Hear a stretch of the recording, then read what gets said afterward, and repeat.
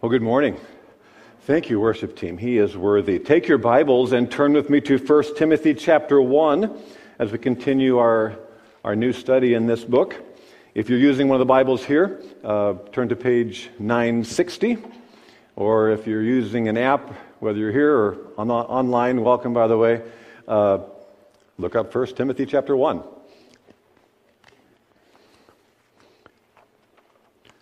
Maybe a strange question, but would we need speed limits if everybody was committed to driving safely?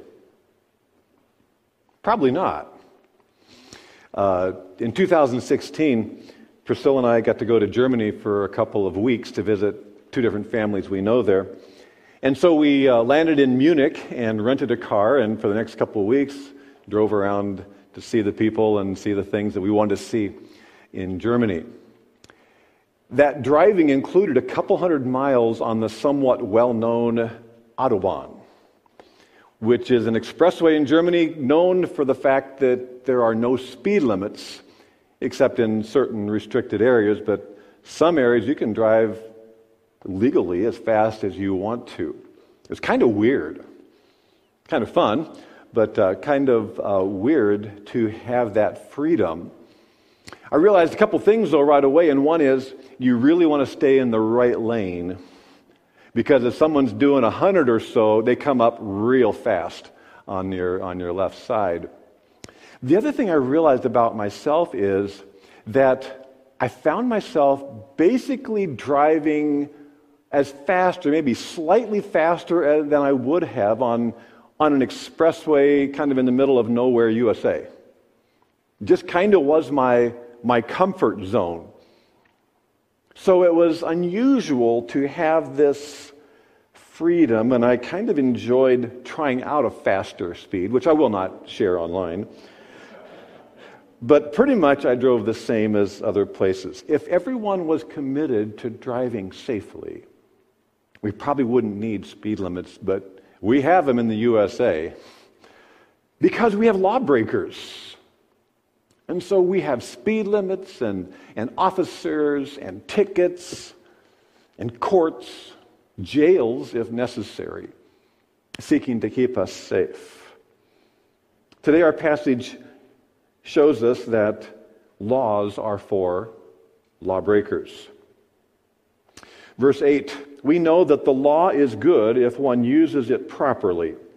We also know that law is made not for the righteous, but for lawbreakers and rebels, the ungodly and sinful, the unholy and irreligious, for those who kill fathers or mothers, for murderers, for adulterers and perverts, for slave traders and liars and perjurers, and for whatever else is contrary to sound doctrine, the etc. sins.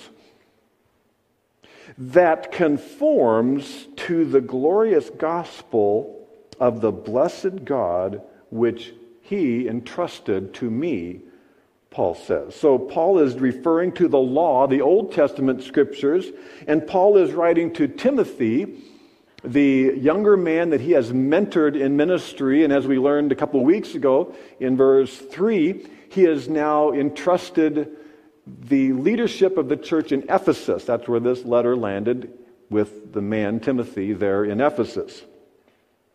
And he was reminding them in verses 4 through 7, reminding him, Timothy, warning him about these wannabe teachers of the law.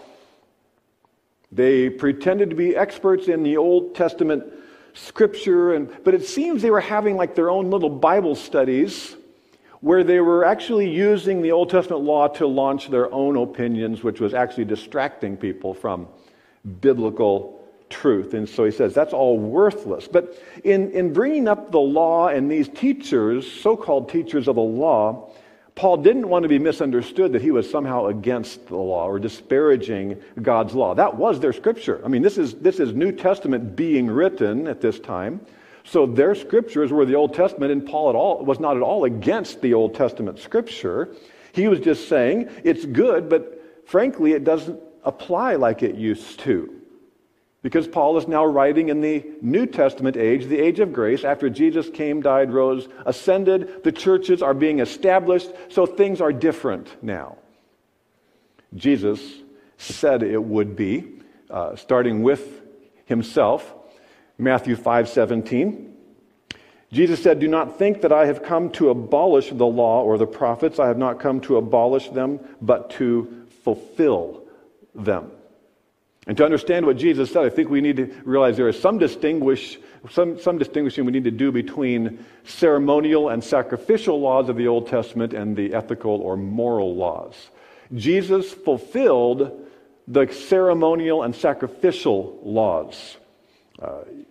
He fulfilled the requirements that those laws were meant to illustrate. When you go through Leviticus and you see exactly how the priests were supposed to present each offering and what offering you're supposed to bring and how clean you have to be and what the purification was, all these things indicated to people God is holy. And so when you worship God, when you think of approaching God, you need to have a pure, holy heart. So it made that point. But the details of those ceremonial laws are no longer required because Jesus fulfilled them. His sinlessness fulfilled them. He also fulfilled the sacrificial laws, the issue that animals had to be killed, representing the seriousness of sin and the holiness of God that required wrath to be poured out upon sin. But Jesus fulfilled those laws because he was the Lamb of God who took away the sins of the world. And so no longer was any sacrifice ever necessary. That's the New Testament book of Hebrews. Jesus fulfilled those. The ethical or moral laws, however, really continued on. If you think of the example of the Ten Commandments and the fact that Jesus himself not only kept the Ten Commandments, but really they still express God's standards to sinful humanity. 9 of the 10 Old Testament commands of the 10, 9 of the 10 are repeated in the New Testament, everyone except keep the Sabbath, because now we typically worship on the first day of the week, not the 6th day, the Sabbath day. But essentially, God's holy nature is still being proclaimed by the 10 commandments. So, what does he say then? What does he mean when he says, we know the law is good, verse 8, if one uses it properly? It's a matter of to whom do you apply it, because the next line says a wrong application. We also know that the law is not made for the righteous. Law is not made for godly people who are made new. The term righteous here is actually the same term that Paul would use in other letters to describe the word justified. The fact that if you have placed your faith in Christ, you are declared righteous. Yes, we still do sin. We still do unrighteous things. But something incredibly happens the moment you put your faith in Jesus Christ. Your eternal record is cleared.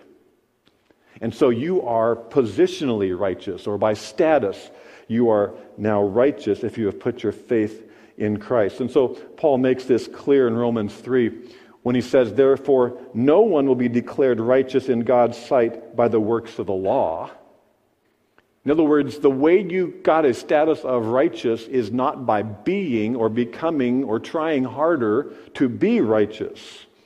Trying to keep the 10 Commandments doesn't make you righteous, and the fact is, nobody does keep the 10 Commandments.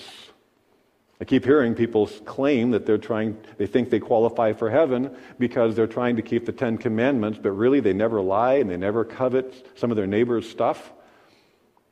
So that won't do it. Going to church won't do it. Giving money to people doesn't do it. So if that doesn't make you righteous, if the law didn't accomplish that, what was the law for? And he says very clearly, it's so that we would become conscious of our sin. The very fact that we are exposed as being unable to keep the law. That is the issue. So the law would say things like, don't have other gods, don't murder, don't commit adultery, don't lie, don't envy. And people go, I can't keep all of that. Exactly. And that's why there has to be a sacrifice for sin. That's why we have to discover that God is gracious towards those who trust in his sacrifice for sin. But what the law actually did is made you conscious of sin, like a speed limit sign. Those of you who travel here in Ozaukee County know that if you take Highway LL from Port Washington up to Belgium, there is a 35-mile-an-hour speed limit sign that comes way too early. Can we just vote on that? It comes way too early. And I know it does because I know a person who recently had a nice man in a uniform remind this person that there was a 35-mile-an-hour sign there.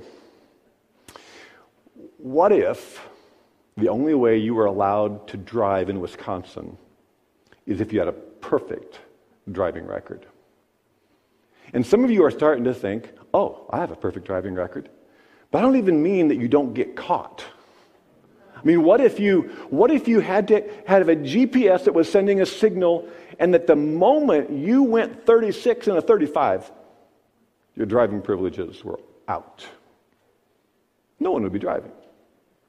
Because no one qualifies as a perfect driver, and that is the point of the law.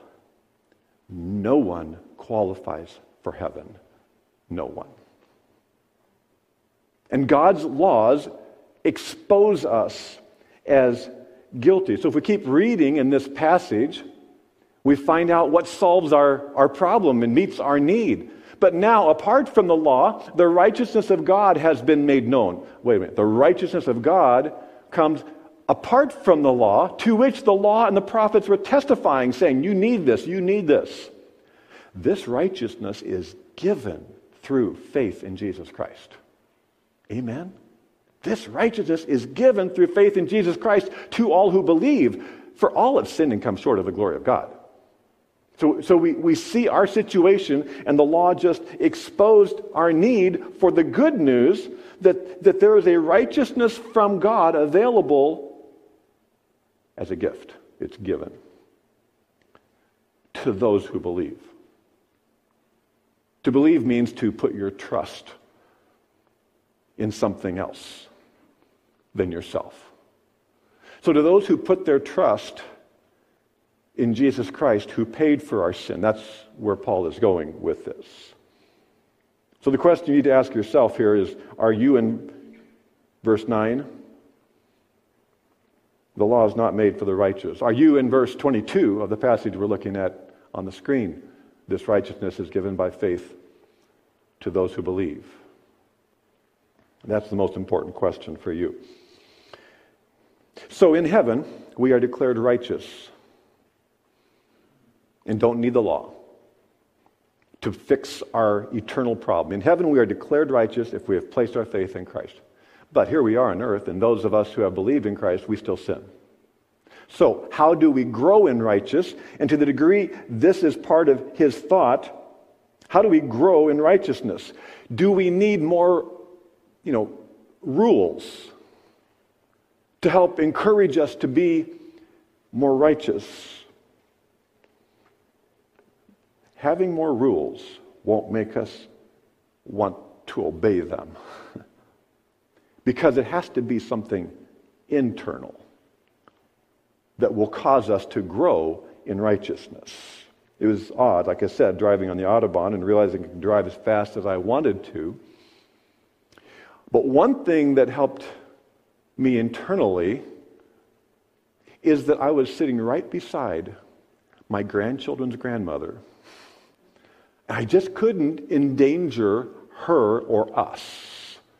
And so it has to be something that is an internal protection. And that is what we have been given spiritually to grow in righteousness.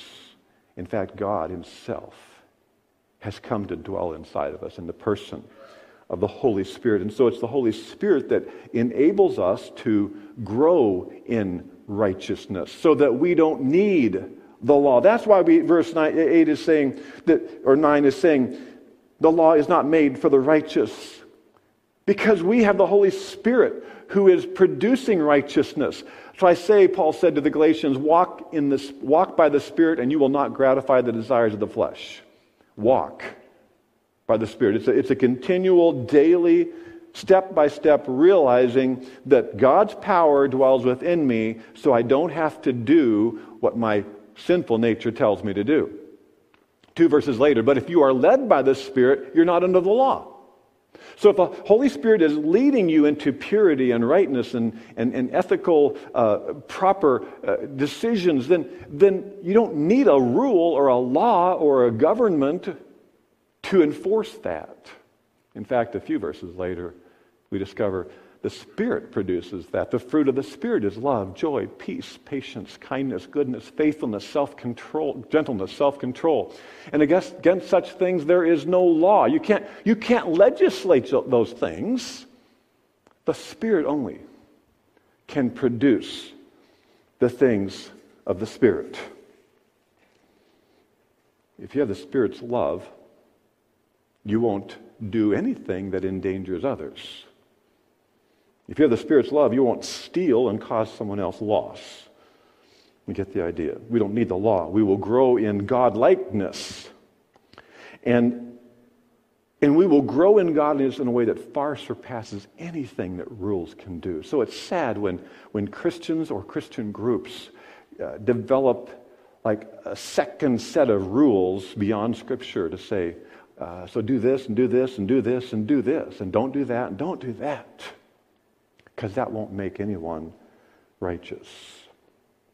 So if the law is not for the righteous, who is it for? Verse 9, but for lawbreakers and rebels, the ungodly and sinful, the unholy and irreligious. That's the first part of the list.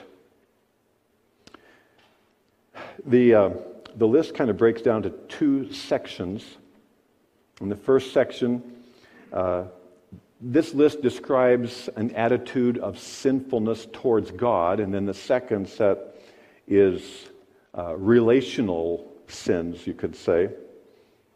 Killing fathers, mothers, murderers, adulterers, perverts, slave traders, liars, and perjurers.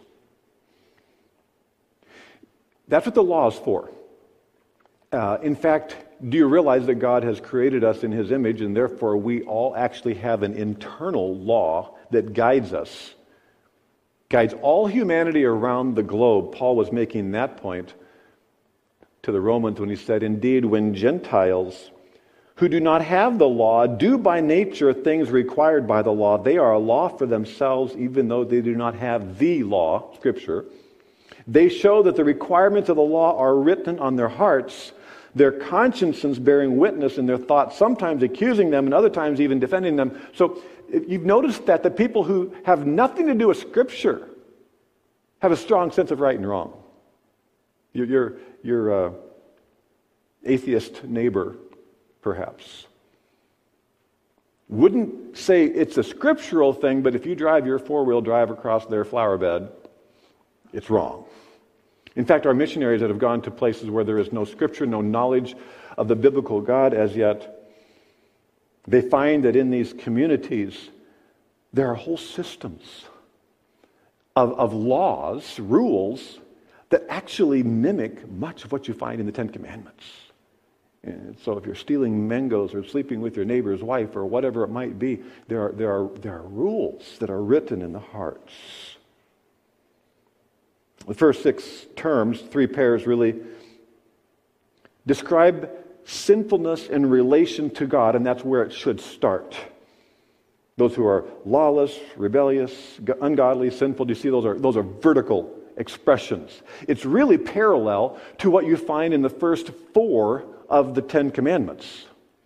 If you ever noticed the two halves, if you will, the 10 Commandments, the first are about no other God, make no image, keep the Sabbath day, don't use the Lord's name in vain. These are all ways of relating to God, because in fact, it's only as, and I know we've talked about that here many times, it's only as we are right in our relationship with God that we will be right horizontally in our relationship with people. And then it's the second, the rest of the 10 Commandments that then are about those relational sins of adultery, murder, etc. So these commands are focused on our relationship with God. First of all, they're described as, not commands, but these description of sinners, actually, the lawless. It's all about people here. The law is for people who are, first of all, lawless. These are people who say, I am rejecting God's law, whether it's internal or biblical. I'm rejecting that. I make my own rules. I live on my own terms. Sometimes you'll hear a phrase, even among Christians, saying, I know the Bible says this, but. That's a very dangerous half sentence. To realize that God's Word says something and then to do something different. Hebrews 3:13 refers to being hardened by sin's deceitfulness. In other words, if I do something repetitive enough, I can feel like it's right, or if enough people say that it's okay, I can start to believe it's right, but it's becoming a law unto ourselves. Second term, disobedient, basically means insubordinate. It's a failure to recognize God's authority. If you veterans can imagine a private defying a general's instructions, orders. This is insubordination for us to defy the authority of God. Ungodly. In other words, if God's like this, I'm not like that. Sinners refers to missing the mark. If this is what God says and I'm doing this. It's a directional thing. I'm going a different direction than God's Word is guiding me. The word unholy, basically impure, probably referring to morally impure, whether it's lust or actions. The final term, profane or irreligious, probably having to do with false worship, false idols. We talked back in a few weeks ago about how there are so many things in our lives that while we don't worship or bow down to objects, things that have become gods in our life because that is our priority, and everything else falls before this thing, this activity, this love we have outside of God. So sin is first of all against God's holiness vertically, and then sinners are described as those who violate other people in some way. And so some of these sins are against people, as in hurting them. Others are sins with people, particularly the sexual sins are often committed with people, and of course damaging all who do them. Kill their father or mother. We might think that murdering parents is almost unthinkable, but we see, for example, a growing acceptance of assisted suicide, euthanasia. Understandably, with medical technology, end-of-life decisions become much more complicated. But it's one thing to have, it's a different thing. Do not resuscitate or life support issues are different than injecting someone to cause death. Murders. There are 15,000 to 20,000 murders in the United States per year. That's a lot of unresolved anger, hatred that boils into actual violence against someone. And these 15,000 to 20,000 become actually murders. Add to that the murders of unborn babies, more or less than 1 million each year since the decision in 1973 of our Supreme Court to legalize abortion in America. We might long for laws to better reflect God's laws. We might long for times when they did. We might not get that. What we can do is honor life at all stages without any laws. Because we care for unborn babies and protect them, because we care for mothers in difficult pregnancies, because we adopt and support adoption, because we care about elderly dementia patients and our own parents in many cases. Because the Holy Spirit will guide us to greater godliness than even if we could fix the laws. And so that's what we are called to do. For adulterers and perverts, my translation says, the first term, adulterers, some of you have translated sexually immoral, which is probably a better way to render it because there is a specific word in the Greek language for adultery. It's not this one. This is the broader term for sexual immorality. but it's teaching very clearly that God designed sexual intimacy only for marriage between a man and a woman, and we would add genetically defined. Hebrews 13:4, marriage should be honored by all, and the marriage bed kept pure. For God will judge the adulterer and all the sexually immoral. It doesn't take a lot of interpretation. It's pretty clear. It's the application. The marriage bed is the only place for sexually pure intimacy. These are biblical absolutes, ignored by the unholy and the lawless at their peril.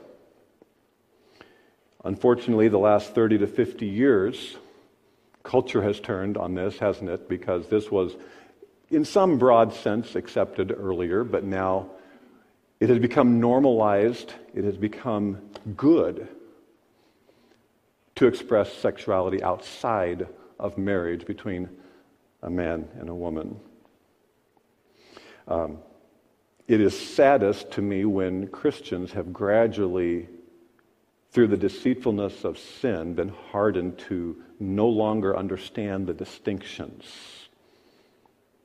So the first term, a sexual immorality, includes, but does not limit to adultery, but basically here it's being used of any man and woman who are not married. Quite simple line, actually.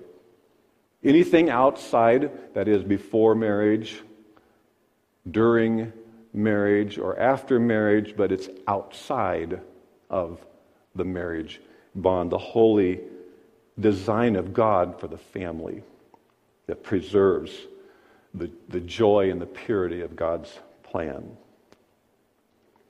Second term, different translations will say homosexual, perverts, sodomites, or maybe even something else. It's wrong because it's same-sex, but it's not only wrong because it's same-sex. It's wrong because it's anything outside of God's design for a man and woman in marriage. Certain persons might be more tempted or attracted to sexual sin, homosexual or others heterosexual, but the problem is that it's sin because it's not within the holy boundaries and design and goodness of God, a marriage of a man and a woman.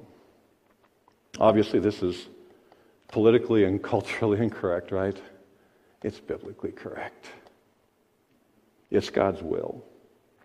And it's unfortunate that many times Christians are considered unloving or even hateful towards certain persons because we proclaim the biblical standards of sexual morality.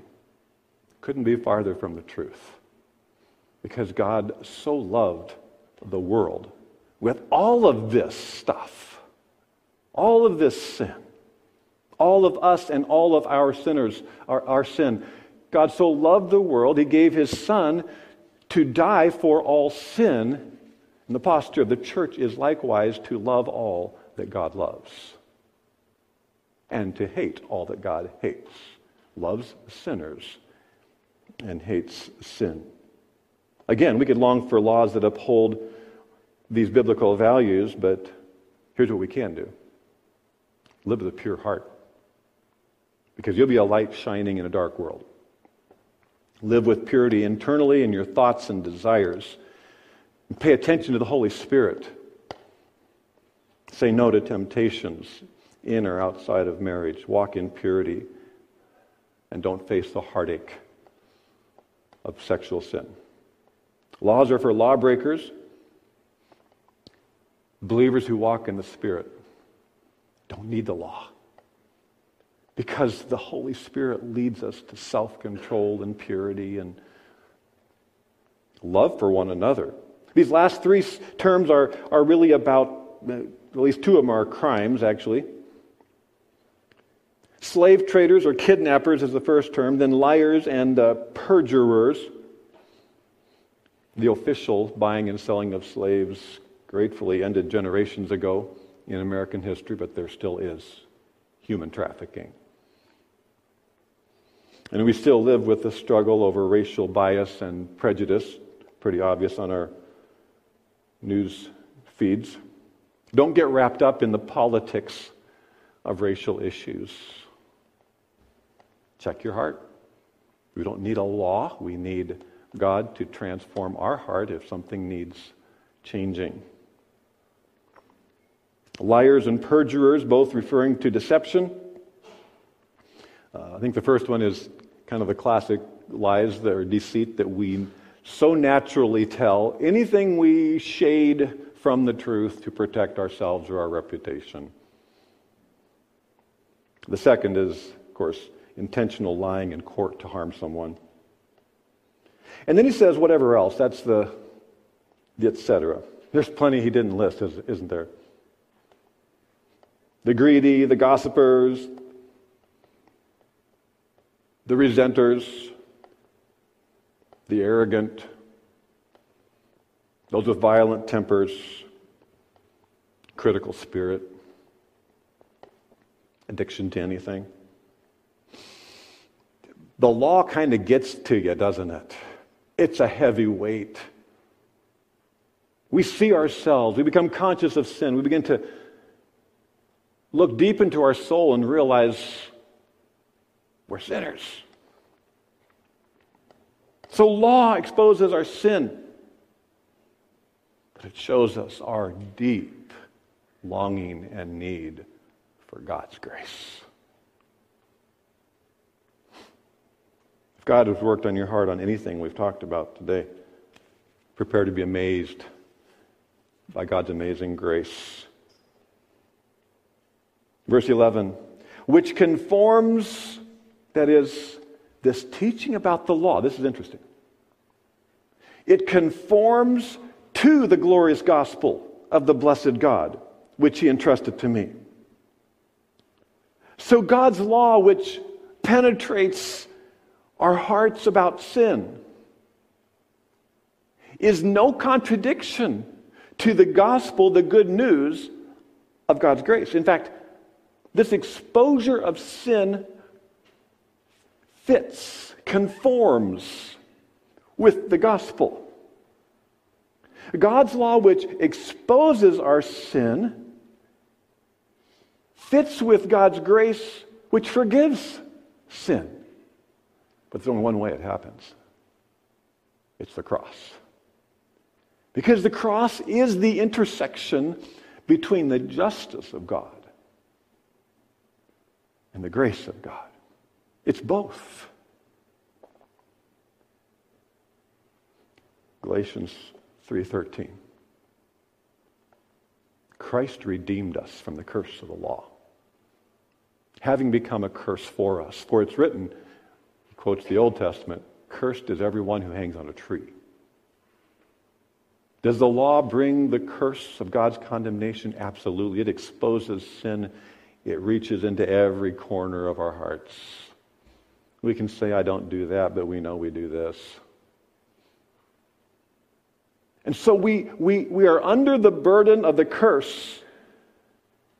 And then we go to the cross and realize that Christ took the curse of the law for us. Because on the cross, this is what it uses the word glory, the glorious doctrine, the doctrine of the glory. That is the stupendously bright goodness of God. This is what happened on the cross. This is why the cross is lit up, and the centerpiece of all the Scripture is that on the cross, all the wrath of God, his justice was poured out as it must be, but not on us who deserve it. Poured out instead on his own perfect, sinless Son, so that we could be free from the guilt, the condemnation, the punishment eternally of hell. So he says, this law, as you absorb the darkness of humanity personally, it actually conforms to the glorious grace and gospel, the good news of Jesus Christ. because it displays his perfect plan of justice and love intersecting at the cross. And Paul ends that sentence with, which he entrusted to me. It just leaks with privilege. The gospel privilege, this gospel, this good news of the glory of God that takes all the justice of God against sin and pours out his love on us, that's my message. That's what I get to do. That's what you get to do. That's what we're here for. To display grace and communicate it to the people around us who need it. So that's the glory. It's glorious because now our status in heaven is cleared. And it's glorious as we walk day by day. We don't need the law. We need the scriptures keeping us clear in our mind, but the Holy Spirit can guide us. And it's interesting, the next passage, Paul goes on to say, what I've been telling you about is not just, you all sinners. He says, I was this person. He talks about himself as a blasphemer, a persecutor, a violent man. And he says, and I was shown grace.